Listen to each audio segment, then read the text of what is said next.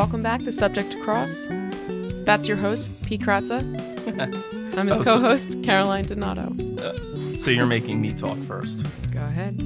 Yeah, I don't really like speaking first, but we were going to talk briefly about an article that I saw in the Daily Local. What's the Daily Local? Our local newspaper. Okay. Don't make me throw this at you. It was written by Mike Relihan. I don't have the actual date. It looks like it was Monday, July 19th. And the headline is, Are Comfort Dogs Meant for Criminal Trials? Long story short, the Public Defender's Office is appealing to the Supreme Court the issue of whether it was prejudicial to the extent... I'm gonna stop this. No, why? Because it's you got to start broad and narrow in. There was a trial, and in the trial, wait, well, hold on. This is why I don't lead. All right, you lead. Okay, and you then narrow it down. I don't. There was a trial in Chester County, in which a complainant testified with a therapy dog. It wasn't a complainant; it was a witness. Or a witness. It wasn't even the victim.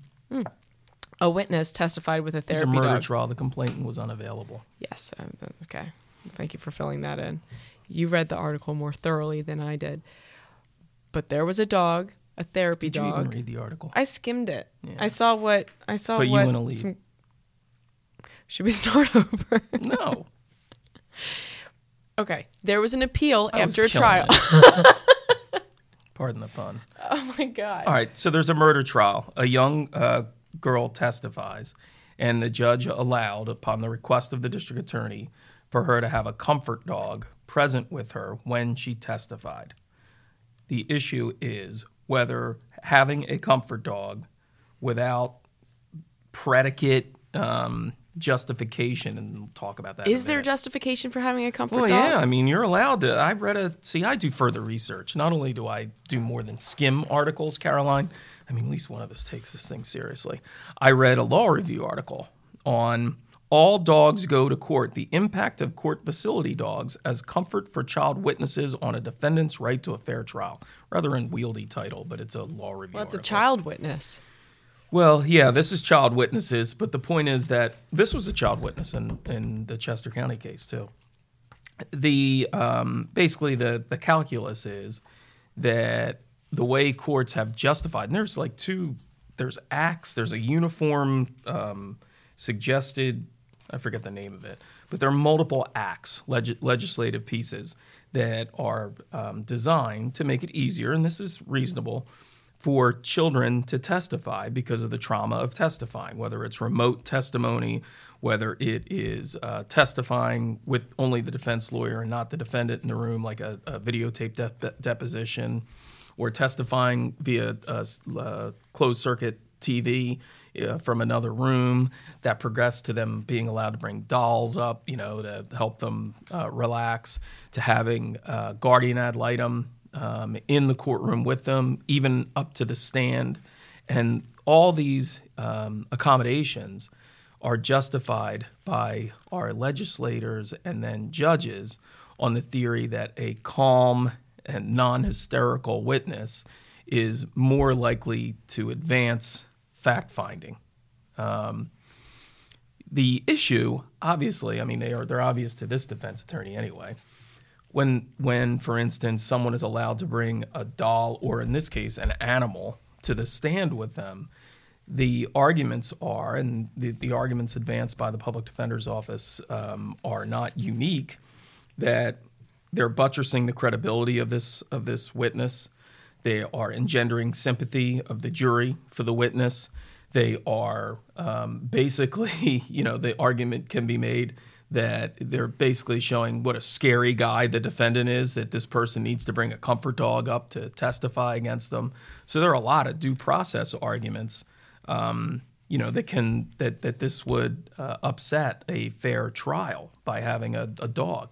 And by the way, why aren't there comfort cats? Oh, no one's comforted by a cat but you. I literally, that was very upsetting to me. I need my comfort cat. I don't dogs. Why do you need a comfort dog?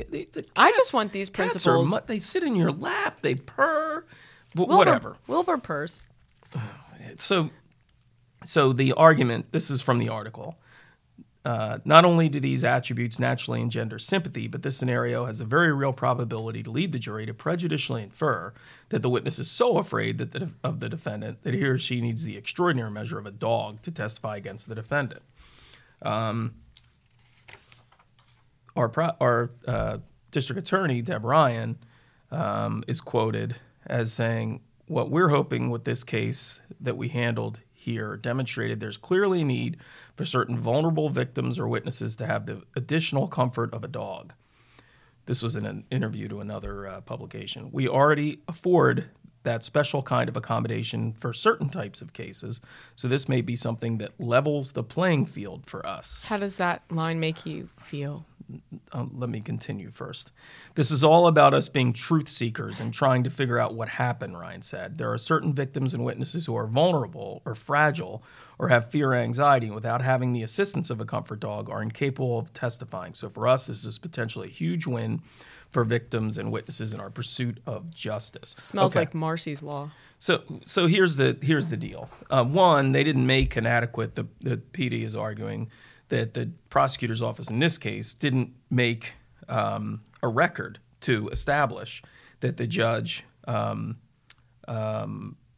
have allowed the comfort dog. There are, for lack of a better word, hurdles that you need to establish. That she has a rapport with the dog, that she is traumatized. Other than I think they said when she called prosecutors told the judge that she was so traumatized at having to confront the defendant that she needed the assistance of a Labrador canine officer with the county sheriff's office. And what the PD says is when asked by the court to identify the specific reason for the request, the Commonwealth did not specify the witness's age, developmental disability, only the witness's concern for her safety. There was also no testimony regarding whether utilizing the comfort dog would help her provide truthful testimony. Of note, there was no evidence that she had interacted with the dog in the past and the dog had calmed or alleviated her fear. Those are normally what you establish when you bring in, for instance, if you have a child victim, she has an attachment or he has an attachment to this dog. The dog's going to facilitate calm and credible testimony. It's going to advance fact-finding, truthfulness. There was no such showing here. They just said, she's afraid, let her bring a dog up. The other thing that I can't understand, what the Commonwealth argued in their brief, our friend Mr. Walshberger, first, while dogs are a well-liked species, not every person likes them. Guilty, Your Honor. Or feels comfortable. It's not that I don't like dogs, it's that cats are better. Second, and of vital importance, in this case, the trial court did not make any reference to the dog being a comfort dog, but rather a service dog. Oh, well, I'm sure that made all the difference in the world. But then this is the one that got me.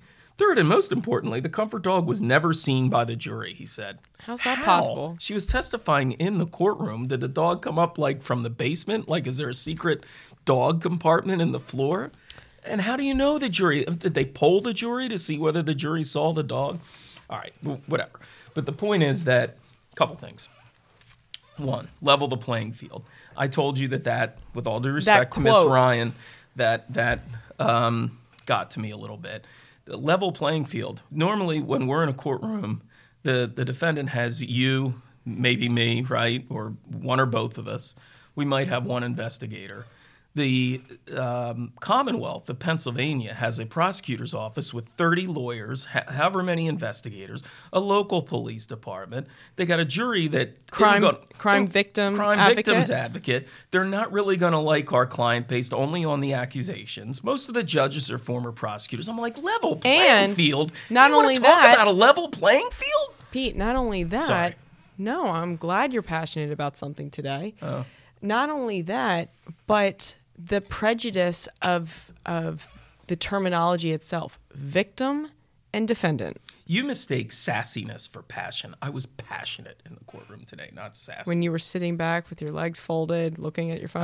I was attempting to look dispassionate, but I was engaged, man. But, yeah, level the playing field is one thing. Again, that's with all due respect, and it's a throwaway line, but the point is, I got news for the listener. The playing field ain't level. All right, it ain't level, and it ain't level. It's not tilted toward our side. It's to the other side. It's to the They have prosecution. resources that I don't care how wealthy you are and what you can afford for us to do. We're never going to match the manpower that. Am I still allowed to say manpower, or is it person power? Is manpower? I mean, it's a term. You're giving me a look like I don't know whether I said something wrong or not. I want you to navigate this journey on your own. Okay. Until you interrupt me. But the point is that I do have an issue. I understand, and I do not disparage that it is difficult for children to testify, particularly when they themselves are the victim. But on the other hand, bringing a fluffy dog up to the witness stand, and you know they're not gonna bring like some Rottweiler up there. It's gonna be some black lab or some dog that dog people like, and it is going to engender sympathy. It is going to tell the jury that what a bad guy this is. Poor Missy needs to bring a dog up just to testify against him. So it's a slippery slope, man. I really, in reading the law review article, the justification doesn't really resonate with me. What is that article? Oh. The justification is that it advances fact-finding because it's a calmer witness and you're more likely to get the truth. Well, guess what? They can be calm by testifying closed circuit. They can be testified by having me in the courtroom with them. I think a dog, it can be distracting. It can distract a witness. It can distract the jury. And I don't think it's a very good idea. What about if it's okay for Commonwealth or government witnesses who are traumatized to use a dog? Can it also be applied to a defendant who's testifying? I don't see why not. Can we file some motions in limine? No. A cat. I want a therapy cat. I want Wilbur to get his license, and then we bring him in. He sits on the lap. Everybody sees Wilbur. He snores. It's not distracting at all. And he gives comfort. Are you going to bill separately for Wilbur? No. Is there going to be a separate fee agreement? No, it's a perk. What's Wilbur's hourly rate? No, it's a perk. Oh, it's a perk. Yeah. So next I can see you're going to put Wilbur on the website, right? Right under our faces. No, that's not going to happen. But all right. Can I say the line that irks me? Irks? It irks Okay. me. This is all about us being truth seekers and trying to figure out what happened, Ryan said. Well, I mean, I'm sure that's what they think they're doing. I don't find that particularly irksome. Well, I didn't find your level playing field as irksome as that one. Fine.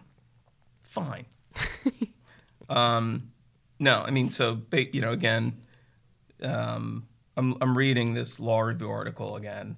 Dogs help children throughout the judicial process. Having coherent, articulate witnesses. That's what the benefit of dogs are. I don't buy it. Maybe it's because I'm a cat person. We've never had that issue in our practice, having a comfort dog, but it sounds like maybe the kennel doors are opening now, and they're going to try to bring more and more of them in every time they have a child witness, and I'll object every time. And I'll make a counter motion in limine to admit a dog with our witnesses, who are equally as traumatized. Did I tell you about the time that I think you weren't in a courtroom, I don't think, but I had a hearing in front of a judge, and I had to use my own computer, and all my cat pictures are on there? Yeah. Did we talk about that? Yeah, we've talked about it. Yeah. I have more cat pictures. You thought that was real silly. My family's away. I sent them cat pictures. There could be worse. What? There could be Oh, worse. yeah, absolutely. It could be worse. Yeah. So speaking of comfort, one of the things I just wanted to tack on to the end of this episode, unless you have more to say on this. No, I'm good. I'm all dogged out. We'll just sit in that for a second. Dog tired. Do you want me to start with puns? I want you to stop. All right. One more point of comfort. So I'm learning that clients of ours are listening to this podcast. And one of the themes we touched upon in previous episodes is about a client being truthful with their lawyer. Some lawyers don't want to know the truth. We are lawyers who do want to know the truth. And I have learned... I am dogged in my pursuit of the truth. All right, I'll stop. Could you just... I'll stop. Could you just tell me how much more you're going to do of that today so I can manage my expectations? Our colleague Duke Schneider is the master of the pun. I can't even begin to compete, so I'll stop. Okay. one thing that our clients are reacting to is when they do tell us the truth, and me in particular, and I don't react mad ever. You're not rough on them? Oh, jeez. That was good. That was good. Wait, okay. So what you're saying is that they're afraid of your reaction if they tell you the truth? No, I think people who are Maybe accused you of need to be nicer. No, it's not me. It's not a personal thing. No. I think I have some quite fine bedside manner, but it's when you're accused of a crime or someone's being accused of something and there's a different side to it. They don't know how that side's going to be portrayed, and in building that trust with the client, when they describe that side, I've had multiple clients recognize that it's not a bad thing to be completely honest with your lawyer. In fact, it's a comfort. And I just want to reiterate that, especially because we have many of them who are now listening to the podcast and finding comfort in learning about their lawyers. My God, our clients listen to this? Yes. That's why I'm tacking this on to... I'm not convinced anybody listens to this. They don't tell... Your clients aren't telling you that? Well, no, because one of the... I would have hoped that you've learned this from me already. One of the first things I tell clients is that I want the truth. You know, I don't want half-truths. I don't want what you think I want to, hear, because my advice is going to be based upon the truth. Right. Well, I start with that too. Oh, well, apparently my clients listen to me and your clients don't trust you. I don't know where you got that from, because at no point did I say that. I think we're getting to the point of diminishing returns. I've been in this room way too long. Yeah. I am like a caged animal. Well, we're going to probably chop most of that out. All right, Pete, anything else you want to add until we podcast in another 5 months? Yeah, right. So it's been like how many months? It's been since March. We need to be more consistent with this. I think we should start having guests. Okay. Yeah. Well, Because listener, I'm sure people are bored as hell listening to you and me. I'm bored Primarily listening to me. I told you on the way here, I don't need to be here. You could run this whole thing, and I would be just fine. Well, first of all, I wouldn't be able to turn the machine on. It's the red button. There's 3 red buttons. No, there's 3 red lights. There's 1 red button. There's no way I'd figure that out. Okay, but I will say... You know what that looks like? A Walkman.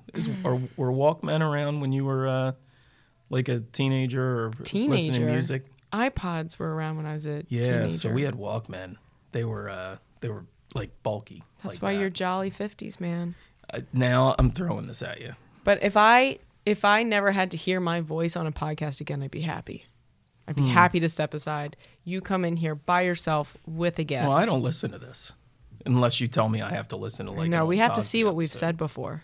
That's what you're for, man. I don't listen to this. Okay. Well, listen, it's Friday afternoon. It's past 2:00. Your bedtime's coming. I have to work still.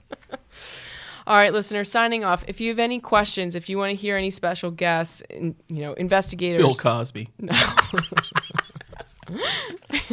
Investigators or expert witnesses, other lawyers, whatever you're interested in, email us at subjecttocross@mcelry.com. Signing off. Say bye, Pete. Be nice. Goodbye.